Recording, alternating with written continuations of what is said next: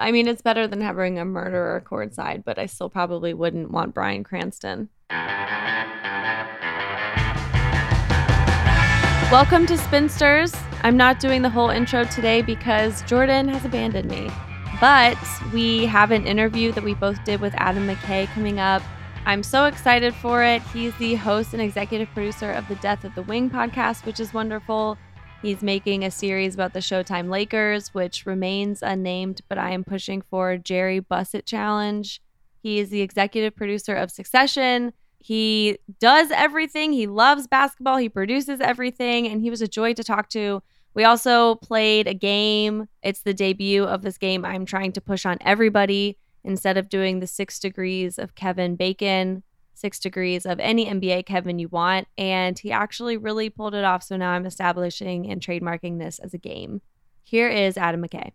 I am Adam McKay. I'm a writer, director, and producer, and happy to be here on Spinsters. Oh, we're so happy to have you. Yay! I've done a few podcasts to promote this podcast. This is my favorite name of any podcast. That's a cool What an name. honor. That is a very cool name. You are an honorary spinster today. God bless you. Welcome. First of all, I just want to talk about Death at the Wing. We have a couple other things we want to throw at you, but I've listened to every episode. Death at the Wing is a historical narrative pod that's examining NBA players who have died before or during their career. Something Jordan and I are fascinated by and have bonded over and have tried to do on this show is interrogate how sports inform society.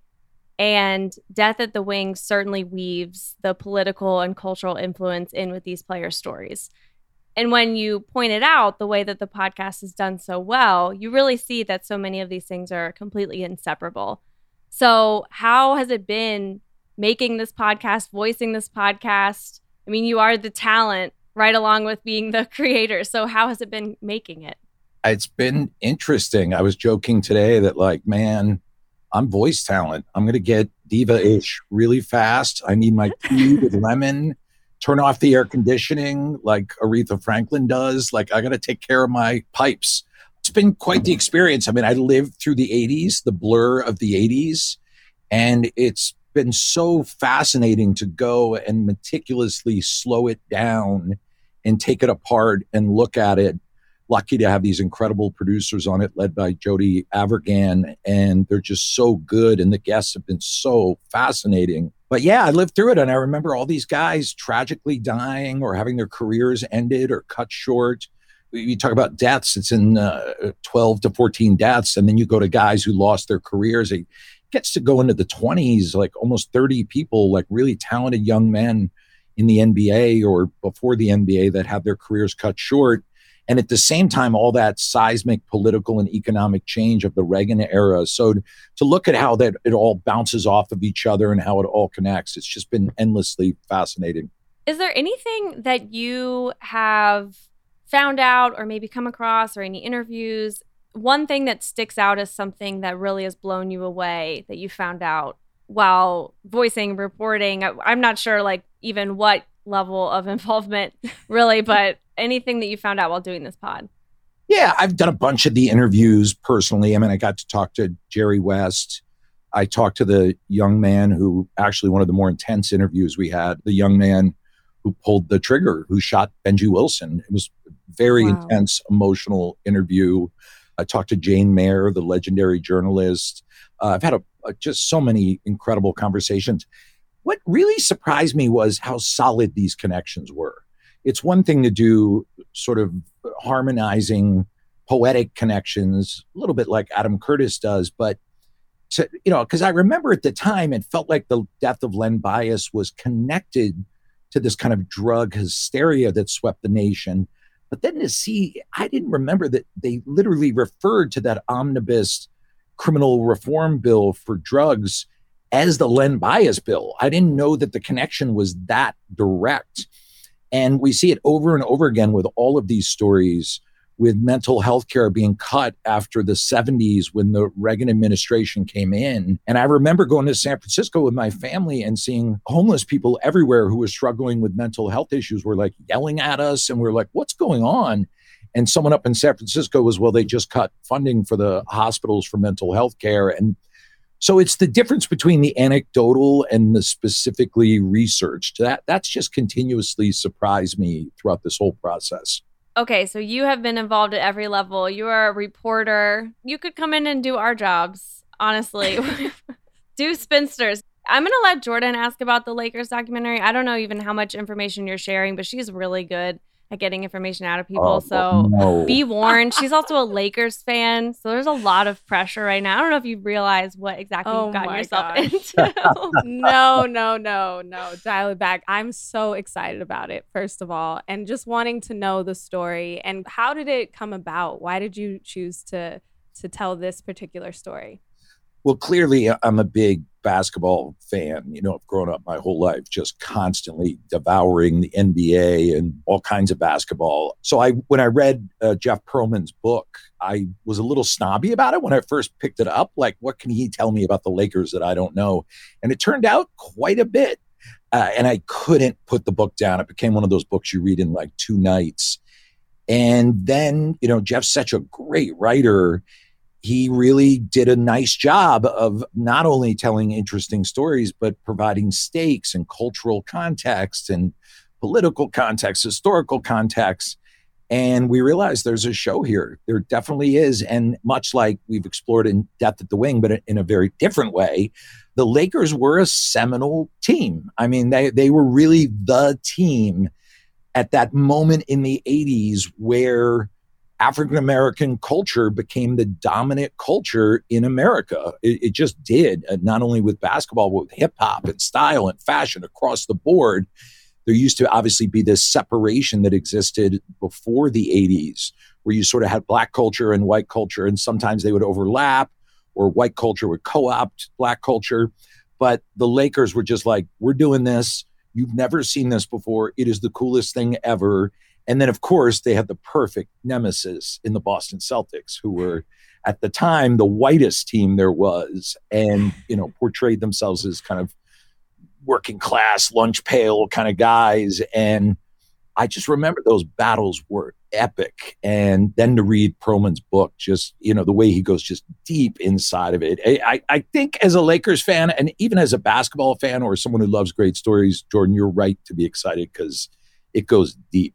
So another follow-up question, you mentioned that. Will there be a drop of vintage Laker girl gear to coincide with the film? Because I just feel like you just have to. You mentioned it. The culture, the fashion, there has to be a merch drop. Is there anything that you can share? I'll be honest, I wasn't thinking of it, but now that you've just said it, we will be hitting up HBO. And you will be seeing a lot of people walking around Los Angeles looking like Paula Abdul in about a year and a half. Yes. I wonder if the Mavs realize right now that they are the current whitest team in the NBA. Like, do you realize it in the moment? Because, like, now they've definitely taken that over and it's like their joke. I mean, the only thing is the Eastern Europeans, it's like a different thing. You know what I mean? It's different, yeah. Because I remember, like, growing up in the 80s, without exaggeration, made a movie called White Men Can't Jump. And then I remember when Manu Ginobili came in the league with his hair looking like Richard Marx, and he started just throwing it down in people's faces. And all of a sudden, you didn't hear that too much anymore. And it's like, oh no, white suburban guys from the US can't jump. But badasses who grew up in like war-torn Eastern European countries smoking cigarettes when they were 11, they can jump. So you're right. The Mavericks are crazily white, but it's a lot of Eastern Europeans, right? Where's Maxi Kleber from? I always wonder. That name sounds like he was a gangster from the 30s. Maxi Kleber. And if they can't jump, they can pass like Jokic, because I don't know if we should give him by the way, jump. You're 100% right. Jokic can't jump at all. Those are the credit card hops. 100%. Jordan, you were telling me before this that Adam grew up a Celtics fan. right? Yeah, and I wasn't going to hold it against you because, like, we went over that I am a Lakers fan. But then I read that you moved to New York and you became a Knicks fan. But then now you like the Clippers too. So, It's a who mess. is your who's your team so I can decide if I'm I your grew up in friend Worcester, or not. Massachusetts up until the 4th grade. And then I moved outside Philly. So I was hardcore Boston. I was Red Sox, Celtics. I didn't care about hockey, but I was Red Sox, Celtics.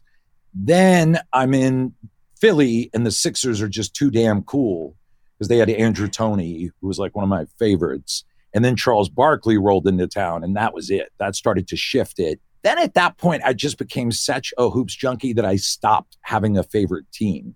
So I went to New York and I started watching the Knicks and kind of rooting for the Knicks. And now I just don't care. I'm just not a rah-rah. Like, I don't have one team. I'll just get into whatever game I'm watching. Like, if I'm watching Ja Morant, I'm a Grizzlies fan tonight. So I don't rep one single team anymore. But I guess if you forced me, believe it or not, I guess I'd probably go Knicks if I had to pick a team. Just because Madison Square Garden, I was there when it was Larry Johnson, Allen Houston. I saw some great, great games. Here's what worries me. Thibodeau is a little bit like after the divorce, your mom starts living with like the guy who's a Marine. And all of a sudden, your whole house gets incredibly on point and everyone's on time and all the homework's getting turned in. And it lasts for like 8 months until one day you wake up and you're like, screw you, you're not my real dad. And I worry a little bit with the Knicks that could happen with Thibodeau because after a while, everyone ends up with Thibodeau going, screw you, you're not my real dad. While you bring up Thibodeau, we wanted to see if we could get you to play a little game. Mainly, we just want to see what you were saying about all of these because we are so curious. If you were comparing Thibodeau to a director, to an actor, to even if it's a casting director who nobody knows, but you're like, that is him. Is there anyone who stands out that reminds you of him in Hollywood? Yeah, like Thibodeau would be, trying to think, Michael Mann, the director who did Last of the Mohicans and Heat. Michael Mann is famously, by the way, incredibly talented guy. I know him, but he's legendarily tough and demanding and single-minded. So there's a lot of stories about working on Michael Mann movies that you hear where people work like 19-hour days or, there's some crazy stunt and they're like, hey, should we do that? And then Michael Mann's just yelling action and it's already happening. And so if you're in a Michael Mann movie, much like being on a Thibodeau team, if you're in a Michael Mann movie, you're going to win 48 games, but you may walk away with a limp. Yeah, you're going to be Julius Randle leading the league in minutes. Yeah, exactly. So it's kind of like Billy Martin used to manage the Oakland A's like that back in the late 70s. He was famous for pitching all his starting pitchers 300 innings. And all these guys won like 18, 19 games and all their careers were over in like 3 years, except Taj Gibson, who also pitched on that A's team back in the 70s. That's how old Taj Gibson is. We were trying to come up with people who we could ask from Hollywood, like who they would be on the court to do the reverse of what I just asked you. But, it's kind of hard because Hollywood is really filled with problematic people. So we're trying to figure out anyone. So I found one that I know you've worked with, and I just have to know 16-year-old, 18-year-old, 20-year-old, 23-year-old current Haley has to know who would Ryan Gosling, or you could do Brad Pitt. I will play the who is this person's NBA counterpart game for hours. We can do it with politicians. We can do it with famous surgeons. We can do it with actors. I never tire of that game. And here's the thing about Ryan Gosling. Obviously, really good actor. Ryan Gosling, sneaky, one of the funniest people you'll ever meet. Like, really good improviser. After I worked with him on The Big Short, I'm like, oh, you could do a straight, real comedy with this guy. And he kind of did it with what was it called? The Nice Guys. He was very funny in that. Yeah. So the thing about him is he's got a sneaky other game going on because you like to think Ryan Gosling is like 18 points, 9 assists, 2 steals, standard point guard. But guess what he can also do? He can rebound and take you into the post. So I'm going to call, although he doesn't have the nasty streak, I was going to go Gary Payton, but I'm going to go current day. Ooh. And I'm going to say he's not as tenacious as Chris Paul, but he's sneaky. He's just got all these other moves. You know who he reminds me of a little bit is not Malcolm Brogdon. He's a little, you know what? Trae Young? No, he can't post. I'm trying to think who's a point guard with multiple dimensions. Oh, you know what? Kyrie Irving. There you go. Okay. Kyrie has a damn good post game. You think Kyrie's this kind of like strange guy, but like, no, he's actually a genius. He can do a lot of different things. I'm going Kyrie for Ryan Gosling. And they're both handsome. It works. I was going to take a huge leap and say Terry Rozier, because he is actually a great rebounder, but I don't think that the base is as high. Rozier's better. I like Rozier. Because Rozier will also drop 35 on you out of the blue. Yeah. Where did that come from? Great rebounder, tough, tenacious. That's a better one. I like Rozier better. Maybe in the future when Rozier can prove I can consistently be this guy for multiple seasons. I like Rozier. I was going to say Christian Bale. Christian Bale is Kevin Durant, where you think like, okay, the guy can fill it up. Ooh. But Kevin Durant's like an artiste. Like Kevin Durant like loves the game on a profound level. And that's like Bale. Bale's like a movie star, obviously handsome guy, but just a pure artist underneath it all. And I think sometimes we forget that about Durant. That guy's an artist. You watch the way he plays, it's next level stuff. That's fair. Yeah, I think that KD's vulnerability and personality off the court and quite very much online has sometimes maybe taken away from our viewing him as an artist. But no, completely. And there's nobody like him. And he also pours himself into it. We just don't get the stories because you don't need them in basketball, where it's like he ate 2 peanuts a day for 3 months, and that's how he got this role.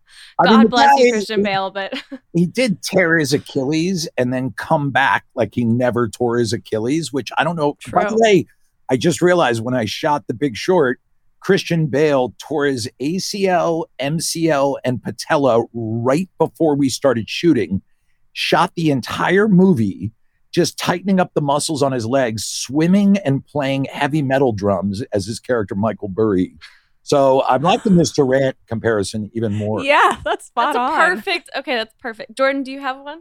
Well, I was really curious about Brad Pitt. I wanted to know that one. So I'm curious your thoughts there. So Brad Pitt is a good one. He's another guy who's really funny. I think we all kind of know that, though. We've seen him be funny in roles like the Once Upon a Time in Hollywood. He was damn funny in. The shocking thing about Brad Pitt is you think big, glaring movie star, and then he's a really comfortable guy to be around. You know, he's from Oklahoma, and he's shockingly down to earth, very real, very vulnerable, and it throws you off when you meet him because, of course, you carry 25 years of headlines from, People magazine in the checkout aisle and stuff. And then you meet him and he's like a really warm, cool guy. So I'm trying to think someone like that, like you think of them as this sparkling, elevated star, and then you watch their game and it's actually a very real, human, kind of visceral game. Who is there like that? I will say, as we're thinking, I totally agree with the funny part and it being underrated. This is the hill I die on at parties. He's so funny. I don't know why, like, Burn After Reading. I watch it all the time. He was so good in that. By the way, he can improvise funny. too. He improvised some really funny beats in The Big Short that I put in the movie where he kept hanging up on the young guys when they were calling him. That was him just improvising. There's a bunch of No way. Yeah. Oh, yeah. Okay, so I have a suggestion. Tim Duncan. That's pretty good because he's earthy, he's real. I was also going to say Blake Griffin in his prime because Blake Griffin, jumping over the car, the advertisements. But you know what? Blake Griffin, pretty down to earth, kind of funny guy. Like you think he would be a jerk. You think he would be, this elevated diva, and he's not. He's actually a really cool guy. So that type of guy like Duncan or Blake Griffin, I like a lot. I think that's right. LeBron James a little bit too. I was going to say LeBron. Yeah, right? Because LeBron has every right to be a jerk, and there's all the room in the world to be a jerk, but he genuinely seems like a good guy. I'm not saying he hasn't made mistakes. Everyone has. But is there anyone in the history of being famous that's like better at it than him, who's still kind of a real guy? Maybe LeBron. Yeah, that's kind of LeBron's thing at this point, that everyone will give him no matter what, is that it is truly remarkable to have been at that level of fame for so long and expectation, and to either fulfill all expectations or to just not in any way majorly fuck up. Like the Heat thing is the biggest thing anyone can point to and say you left and it was mean how you did it. And he clearly made a mistake. It was like a miscalculation. I don't think he was doing it to be mean. I would say the China one was pretty bad too. But yes, but the thing about sports is that sports writers sweep those things under the rug extraordinarily fast. They take issue a lot more with things like you don't have as many rings than they do like you had a questionable political stance, and we're going to follow up on that. It's really not how sports journalism works, Adam. You're 100% right. But I would say that was a mistake. I still have faith in him. I think the NBA and LeBron will recover from that mistake. I think they're learning, they're growing. But yeah, I like Brad Pitt for LeBron. That's a good one. Do you have any others, Jordan? I will ask about one of my faves, and that's Will Ferrell.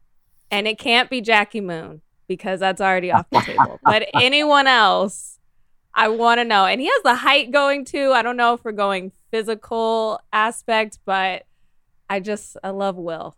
So Will's a good one. So what I would say about Will, obviously incredibly lovable guy, very collaborative. But the only thing I'll say about Will is people think, oh, nicest guy ever. But like, Will's no pushover. Like, he knows what he wants. He's got firm opinions. So I'm going to go Chris Paul, because here's why. Chris Paul's in all those insurance commercials. He's like, oh, funny Chris Paul. Little kids watch him. He's an all-star.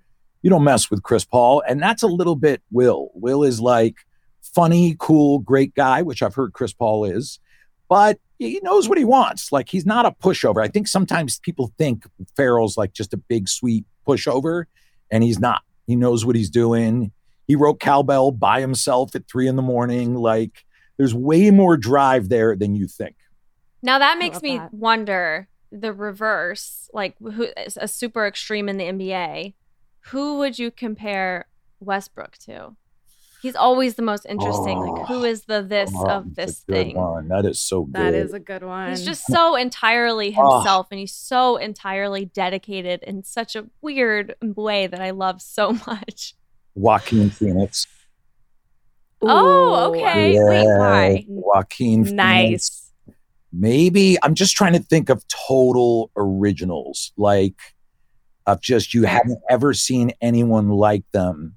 By the way, I don't think we have to stick with dudes either. We can go women, because I'm also thinking, man, no, that's not quite right. I'm trying to think of Cate Blanchett is such a like unique, incredible talent, and there's kind of no one like her, and she can do everything, like crazy funny, crazy dramatic. She's like shockingly stunning looking in a way that no one else looks like her. So yeah, I would maybe go Blanchett or Joaquin Phoenix. It's in that zone of just unusual talent. Jordan, look at this man coming on our Spinsters podcast and suggesting a woman before we did. I'm embarrassed. This is I know. A true spinster. Wow. Coming for our jobs. Do you know the game 6 Degrees of Kevin Bacon? Of course. Yeah. Okay. So we want to make 6 Degrees of Kevin blank, and it's just like whichever Kevin in the NBA you want. Kevin Porter Jr. Yep. Yes. Kevin Love. So Kevin can we Garnett, do it? We can go back. Yeah, if you are interested in trying to play. I'm actually working, and I probably should go back to editing, and I'm not going to play 6 degrees of Kevin Porter Jr. with you. You pick a Kevin, and I'm going to just give me 30 seconds, and I'll pick a person. It won't be too difficult. And then, yeah, you know the rules. Basically, you have 6 degrees to connect your Kevin to the person who we pick. Okay, because, yeah, Kevin, I like Kevin Porter Jr. because that's hard. And by the way, we're starting to see some talent shoot out of that guy. That is crazy. I mean, there's flashes coming our way. There's a chance he could, Yes. God, I wish him the best. Like, whatever you got to deal with, in your personal life, deal with it, because, man, that guy is going to be fun to watch for the next 10, 15 years.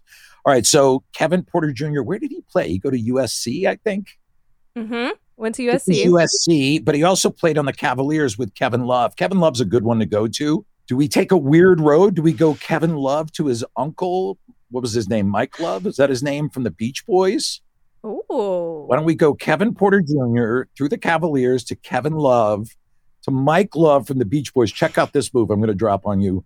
Then we're going to go to John Stamos, who plays drums with the Beach Boys sometimes. So we're going to go to Stamos. Then we're going to go to, or it's getting dark. I didn't mean for it to get dark. Now you're going to do a prison connection next? Is that Full where House. this is going? And then I'm going to go to legendary gangster Monster Cody, who the book Monster was written about, who's currently up in Pelican Bay. And then, no, I got lost on that one. All right, wait, let's go back to Lori Loughlin. Bob's, we're getting to me. You. Do I want to get back to me? Yes, please get to you. Because I can get to me. I can get to me because I can go Lori Loughlin. Please.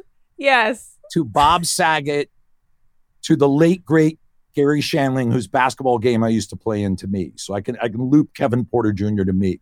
That was yes, like amazing. You just did. Yeah, I can't believe this is off the top of your head, and I almost was too shy to ask because I was just like, this is a lot to put on the spot. I'm not kidding. I could play this game for the next half hour with other Kevins from the NBA. Okay, so I have a potential Kevin to an NBA player. Love it. KPJ to an NBA player, if you'd like to try. Should we do another Kevin? Oh, I was clicking through for Kevin Porter Jr., but yes, give me any Kevin you want, and I will come up with a person to connect with. All right, so Kevin Porter Jr., Kevin Love, Kevin. There's Kevin Garnett, Kevin McHale. Kevin Martin? Yep. Do Kevin Martin. That's a hard. Ooh, that's a hard one. That's a good one. Should we try? Like, you are our inaugural Kevin game, and you are picking. Let's do Kevin. Extremely difficult. Let's do Kevin Martin. That's hard. Okay. I like that. Who are we going to? So let's see. I'm on his player reference page. I don't want it to be like impossible. You know what? Try to connect him to Jimmy Butler. Oh, okay. I think did Kevin Martin play on the Timberwolves too for like a year or two? All right, let me see if I can do it. All right, so let's start with Kevin Martin. Remember he got traded. Oh, where did he go? He got traded for he was traded. Wait a minute. He was the James Harden trade. I'm pretty sure that was Daryl Morey did the trade for Kevin Martin, went to the Thunder, and the Rockets got James Harden, which is hard to believe. And I remember at the time, people were like, Kevin Martin can score. That's not a bad trade. That has not aged well. So Kevin Martin goes to the Thunder with Russell Westbrook and Kevin Durant. Kevin Durant goes to the Warriors and plays with the Splash Brothers. I like taking weird turns, though. Let's take a weird turn. Let's go. We got to make it harder because now we're with the Splash Brothers. What if I went to Davidson? What if I went Steph Curry to Davidson? That's too hard. I can't do that.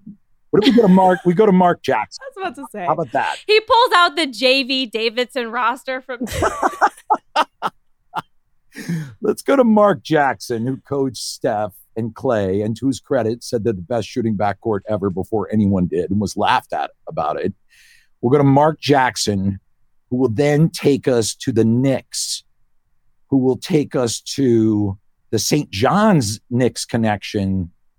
Oh, man. All right, I got a little lost. I'm not going to lie. Mark Jackson. Oh, my God. We could go to the Menendez brothers, who watched Mark Jackson courtside. That's a dark turn. I'm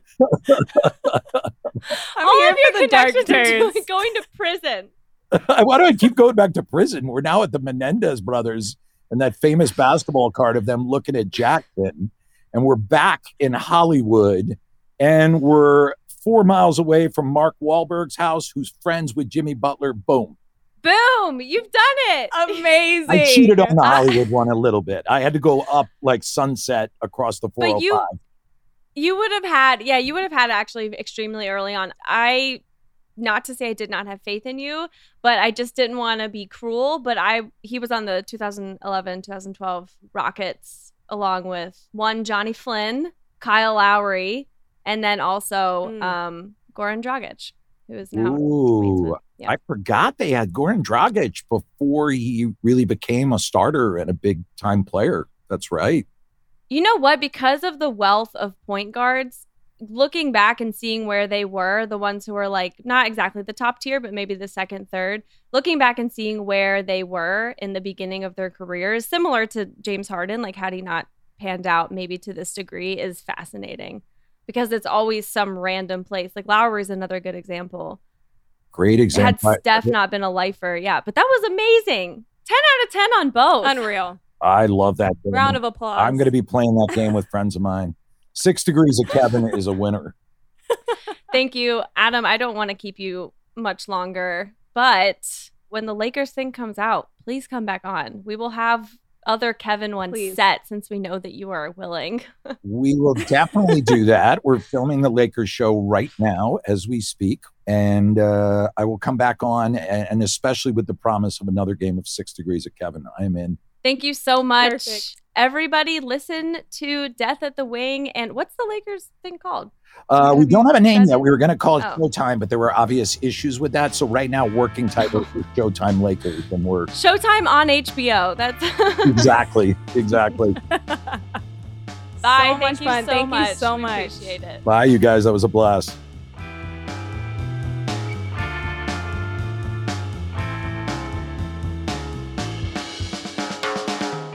Spinsters is hosted by me, Haley O'Shaughnessy, and Jordan Liggins. This episode was produced by Jordan, Isabel Jocelyn, Harry Krinsky, and Alex Ward. Our production coordinator is Devin Shepard, and our executive producers are Peter Moses, John Yells, and me.